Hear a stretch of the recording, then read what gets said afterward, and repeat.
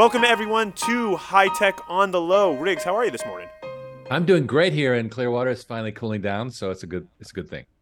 Amazing, amazing. We're here, episode 106, here with Riggs Eckelberry, CEO and founder of Origins Clear. We're going to get into the world of water and investments and all that kind of sort of fun stuff with the resources that are very important to our lives and our planet and everything in between. So we're going to get into that in a little bit. And as always, we are sponsored by Front Team and JB Upscale with 3,000 members and a dedicated marketing team, all here ready to help you grow and take your venture to the next level. And as always, if you like what you're hearing on the show, please throw us a like, subscribe, view, follow, whatever it is. We appreciate it. So, Riggs, we're going to get into this world right now. I'd first love for you to just tell us a little bit about, what is Origin Clear? What are we talking about today when we talk about Origins Clear? Right. So just to set the stage a little bit, I came out of high tech and I was crazy enough to want to be a CEO. This was back in early 2007, and the fund I was talking to said, "Well, we don't do tech anymore. We're doing green. Green was hot back then." Okay, It was just prior to the big crash of 2000. sure. And anyway, so oil prices were super high, $120, and it was the right time to do our first mission, which was algae for biofuels, and which basically I took my whole high tech disruption mentality and I said, okay, we're going to disrupt the algae space and make this thing. Okay, Uh, okay, very interesting. but here's the thing about disruption: you've got to have the right terrain for it, right? For example, if oil prices crash to below $50, you don't have a model, right? So, Right. uh, You don't have anything at that point, exactly. right? And so we had a great run until about 2014. Sure. We really decided that algae was going to be a science experiment for a long time to come. Mm-hmm. Ironically, it's actually coming back. The quote unquote oil price cap had Sounds like there was a little bit of Freudian slip there. We know what it was, so don't worry. the oil price cap has been blown away. The oil Right. prices are going back up. No more strategic reserve, uh, Okay. et cetera, et cetera. So maybe there's hope for algae yet, but our mission, you know, um, changed. We pivoted into water because our technology was well suited for extracting sewage from water. Okay. The problem was, of course, that the water industry is super change averse, Right. and Very, very legacy model from what I understand, very traditionally based, a lot of kind of slow moving parts as well, hard to adapt, I would say, to innovation. yes, and traditionally the two reasons. Number one, of course, they have a public health mission, but number two, in the first part of the 20th century, there was a huge amount of public works. Hoover Dam, the Right. Delaware aqueduct system in New York that was so brilliant. These were like major centralized, and the philosophy back then. I mean, I spent years and years in LA with those concrete rivers; they're always empty. That Uh-huh. was the mentality: build big, build concrete, make it central, all right, and pool all the resources. That was the mainframe Right. mentality of the 60s and early 70s.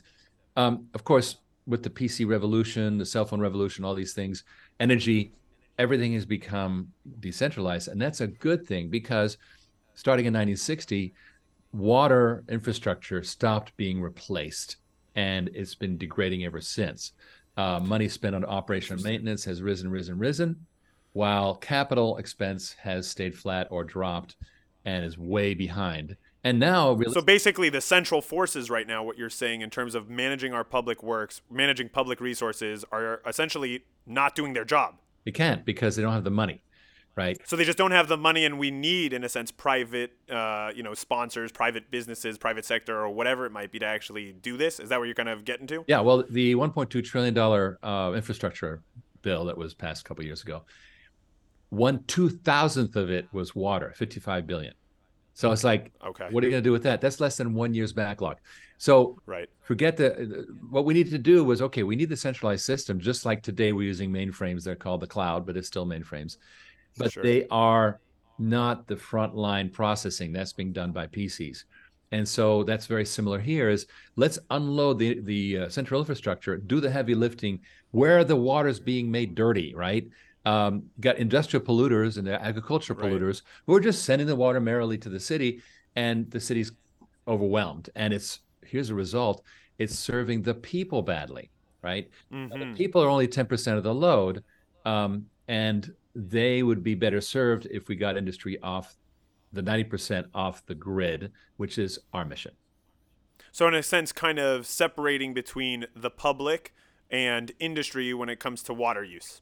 Right. And so industry, of course, is the elephant in the room because of that 90% usage, which in the US is roughly half and half between industry and agriculture. Go to Somalia, it'll be 90% agriculture, but in the US is about evenly balanced. Um, Sure. so there's an opportunity here.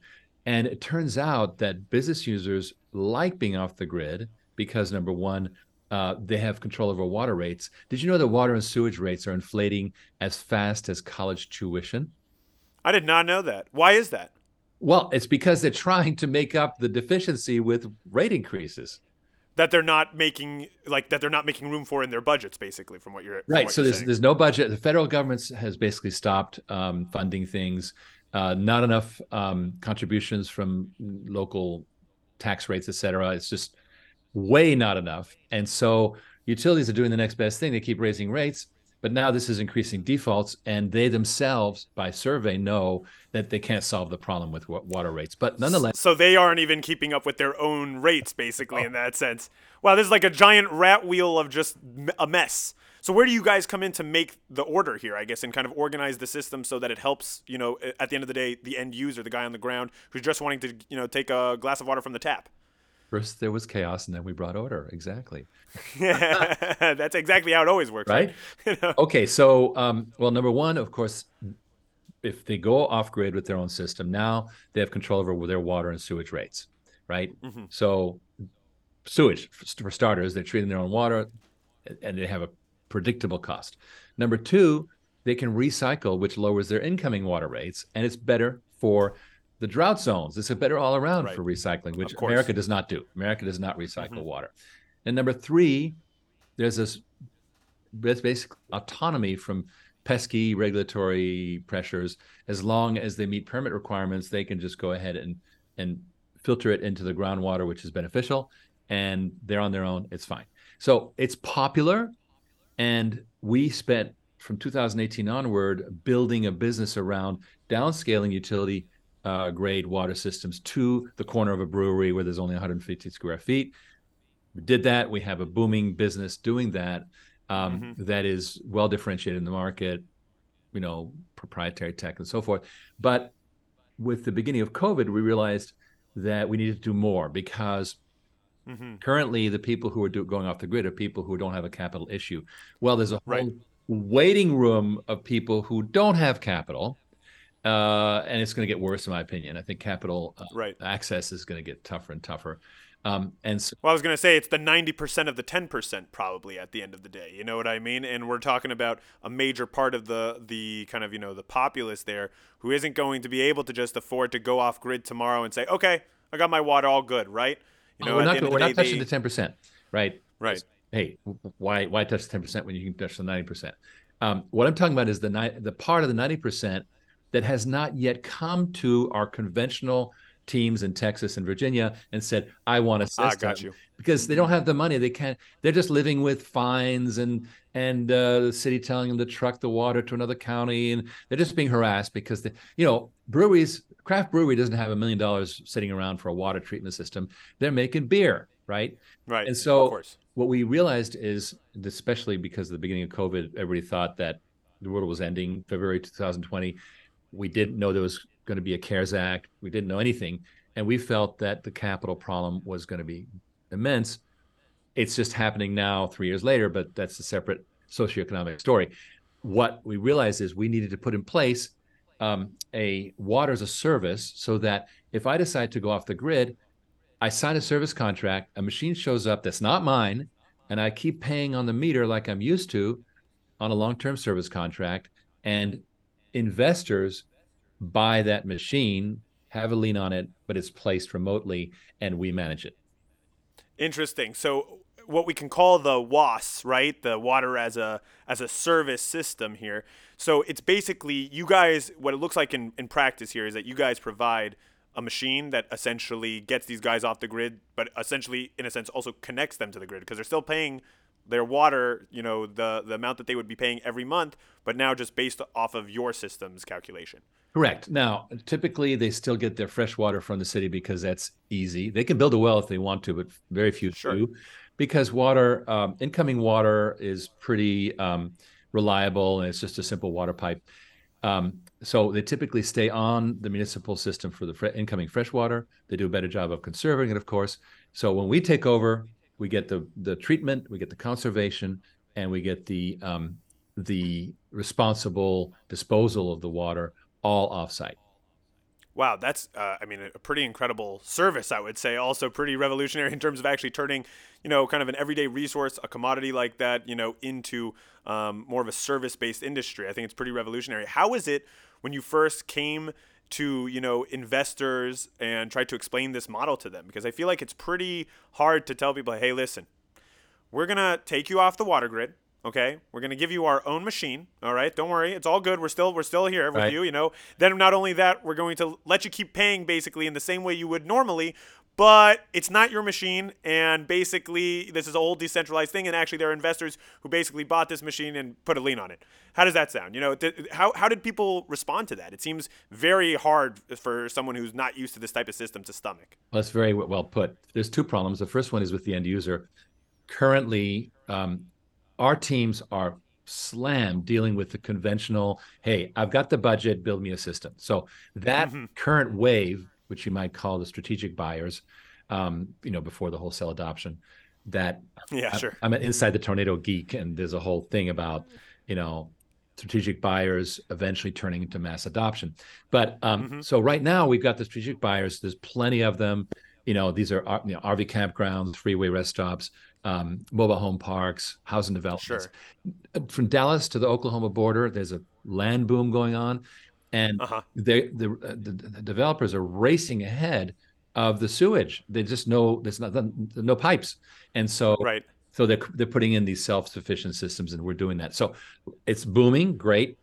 Now, but the second part is, like you say, oh, so I sign a contract and I just sit back. Right. Like everything's okay now. Is that Right. how it So works? Right. so that is a job, and our division, which is called Water on Demand, that does that, is Mm-hmm. just beginning. And what we've learned is we have to come in really early in the process when the client first starts talking to a consulting engineer and goes, I got a water problem. And we've talked to consulting engineer and he goes, there's an alternative, right? Early, early, Mm-hmm. early, and it gets into the discussions. Now, all water projects take time. One of the things about going from high tech to something like this is I had to learn to live with multi-year projects as opposed to Okay. software. Well, Right. Or multi-day projects, right? As right? opposed to that, right? Yeah, you start something in May and you launch it in Labor Day. Boom, right? Yeah, exactly. That Not in water, it sounds No, like. not in water. Right. But so that process has begun, but so that's the end user side. But it's just a process of getting to a new audience. You know, I've seen marketers describe this as you've got, out of a total spectrum of 100% addressable market, you got the 10 or 15% that are currently demanding. But the people to focus on, yeah, you pick those guys up, are the next 15-20% who are immediately prospective, right? They're the ones Mm. that could be brought into it. They're ready, but there's an issue like capital or credibility or education or whatever that trips them, and that's the next market that a good marketer goes after, because it's easy to sweep up the existing demand. It's hard Right. work, but intellectually it's not hard because you just say, here, I got it. Their need is bigger at the end of the day. They understand the process, but those other guys, they need to be brought into the fold. And you mentioned so like RV parks and kind of like the developers are your like kind of in a sense that the first market we can say, the ones who are easier to pick up. Sure. Who is this kind of secondary market we can say in your mind? Is this more the breweries? Is this more the restaurants? No, it is still the same kind of users, but Ah, okay. they're just more conservative. They don't have the capital perhaps, or they're not quite ready. That the people we're dealing with right now have a burning need. Enough of the fines. Like, for example, one of our early mobile home parks, the owners were like desperate because they were being fined heavily by the Alabama Department of Environmental Protection, and Okay. they wanted to sell the trailer park, and they couldn't until they met code, and they could find no one to help them. We were the only people who were willing to do it, and so Wow. they were like, okay, help us, and they lived through it, and got it done. Sold their trailer park. This is good because actually they're personal friends of mine, so thank God that worked out. Oh, that's a definitely a plus. I mean, it's interesting to me too. Like when they brought in this system, were their tenants? I guess you would call them tenants, right?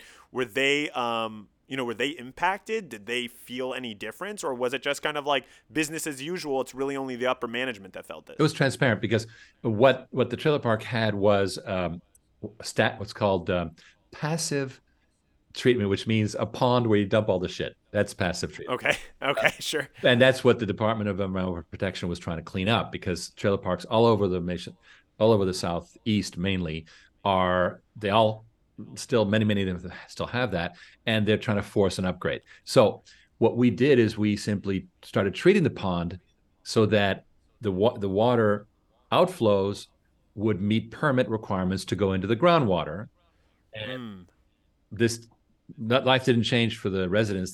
Their plumbing still sent stuff to the pond, but the pond not only got treated, but it got healthier. It was no longer gungy green. It's right. better. So maybe there was an aesthetic improvement that happened, but mainly it was the fact that now it was permitted. And by the way, there was no way to connect to the city or county. It was too far, so Okay. had to do something. So you guys actually offered them that ability in that sense. Exactly. Right. Now, so Interesting. those are the people who are already they're doing it. They know they got to do it. They'll live through the pain. And like another trailer park, they literally brought in an equity shareholder to pay for the system we put in because they didn't have the capital. So they literally gave up equity in the mobile home park in order to equip it to code. So those people are doing it no matter what. What we're now, and we don't want to let go of that business. Why? Because it's growing fast. We doubled our business from 21 to 22, which is huge in the water industry. Doubling your business is like Sure. doubling your real estate developer's business is like, that's a lot. Um, For sure. so that is good, and we're going to maintain it. Meanwhile, this new business is far larger for two reasons. Number one, it's a bigger cohort, right? There's a lot more people who don't have money than have money. We know that. Sure. Number two, these are the GM financial to GM model is very profitable, right? So we bring in water on demand to finance these things.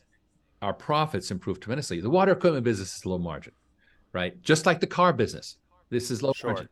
and it's very competitive, and a lot of carpetbaggers and a lot of fighting and blah blah blah. So, but the finance thing is pretty insulated, and that's very profitable, as GM showed. So we believe that, and also you can grow finance faster than you can grow water systems. So Of on our course. projections, water on demand has dramatically more potential, and we can delegate the building of systems to local water companies that'll be Right. delighted to do it.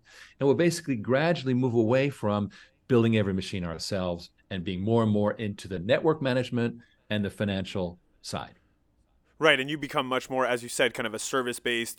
Making sure the maintenance kind of the machines, as opposed to really taking full ownership of the system. And also, I think in a certain way, you bring these utility companies or whoever it might be back into the system and kind of being your partners. I think it's very unique in that sense. I find this whole your whole kind of ecosystem idea very unique, very interesting, and kind of appealing, especially when you kind of hear all these innovations in the world, when it's kind of like, wait, look, this is just like a problem really right outside your front door, and it's not like truly, in a sense, totally reinventing the wheel. It's like making the process better.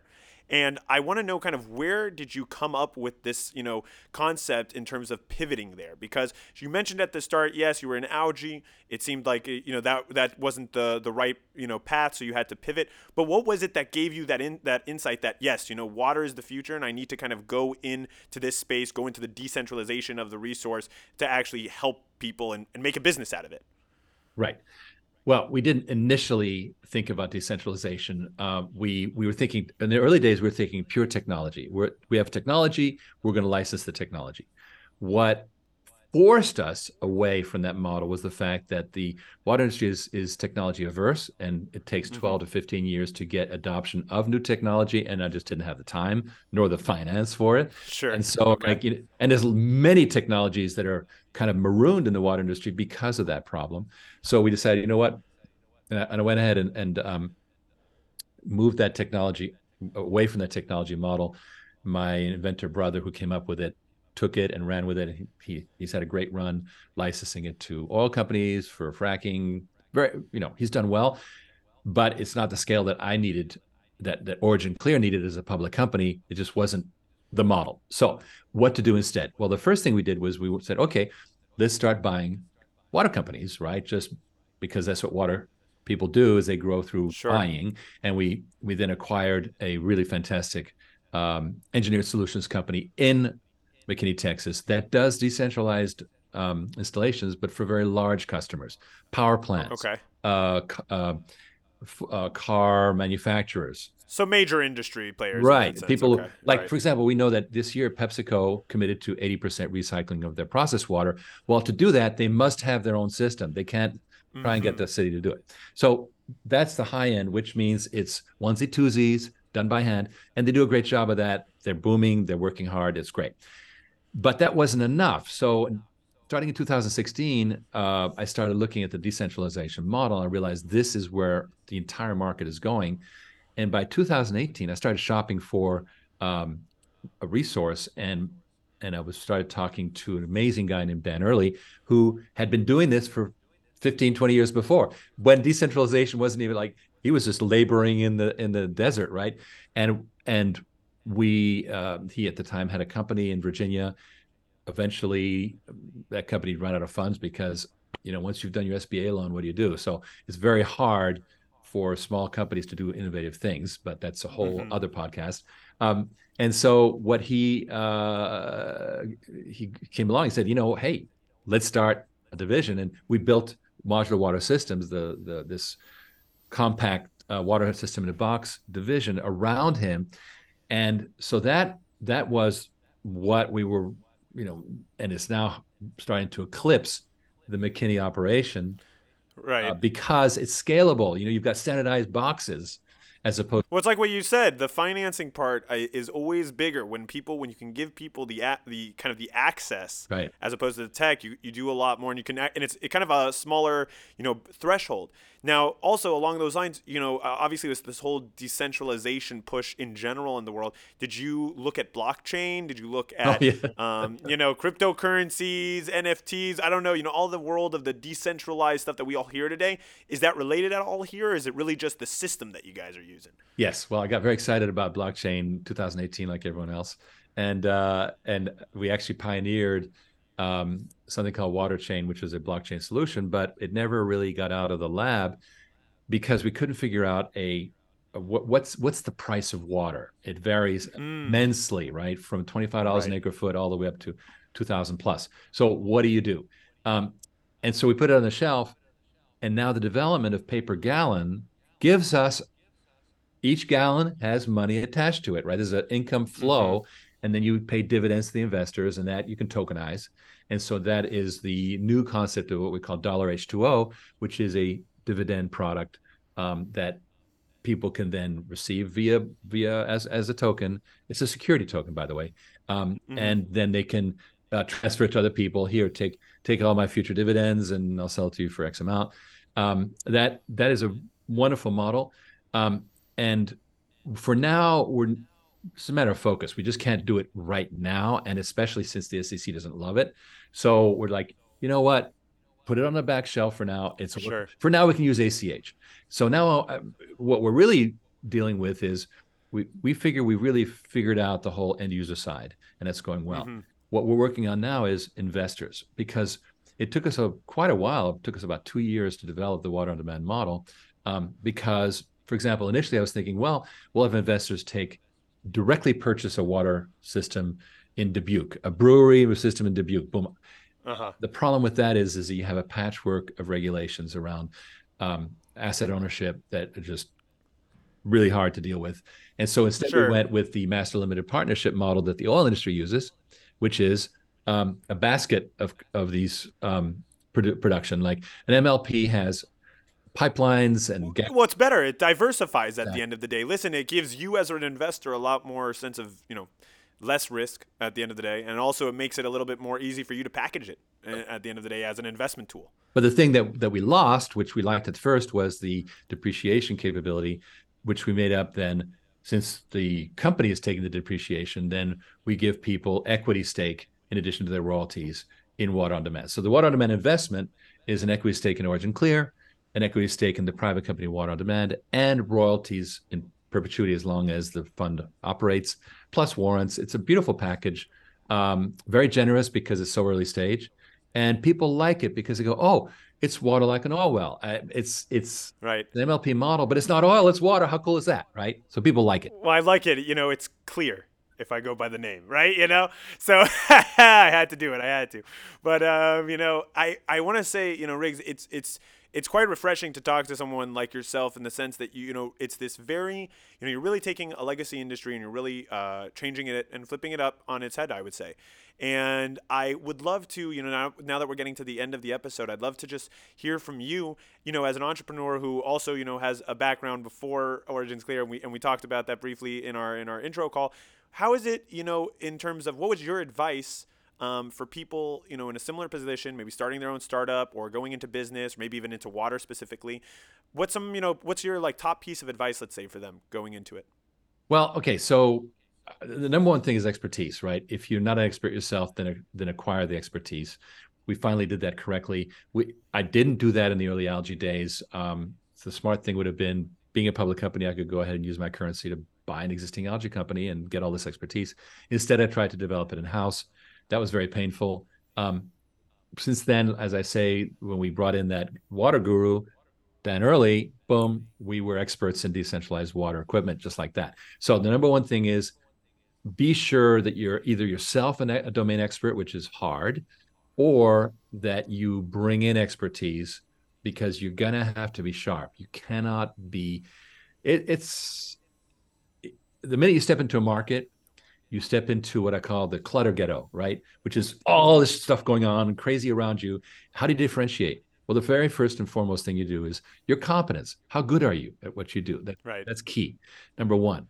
And number two, you've got to be willing to experiment, right? So, and the try and fail model. So, which I years ago branded as mistake-based marketing, which is try, try, try, try, try. Okay, and eventually you break through and you reinforce what works, and you're off and running.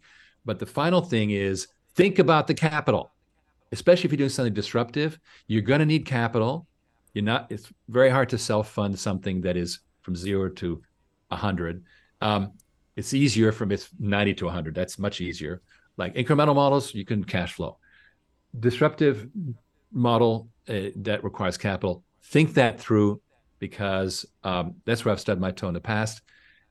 I'm very proud of our investors. They're rock stars. Amazing. Amazing. Riggs, I appreciate you coming on the show and sharing a little bit about what you guys are doing. I'm very excited to also follow your developments coming forward, and I just appreciate you being on here and sharing with us. Jordan, it's been such a pleasure. Thank you. And let's check in. We got big things going on. So maybe in 6 months or a year, we'll talk again. Okay. Amazing. Thank you so much, Riggs.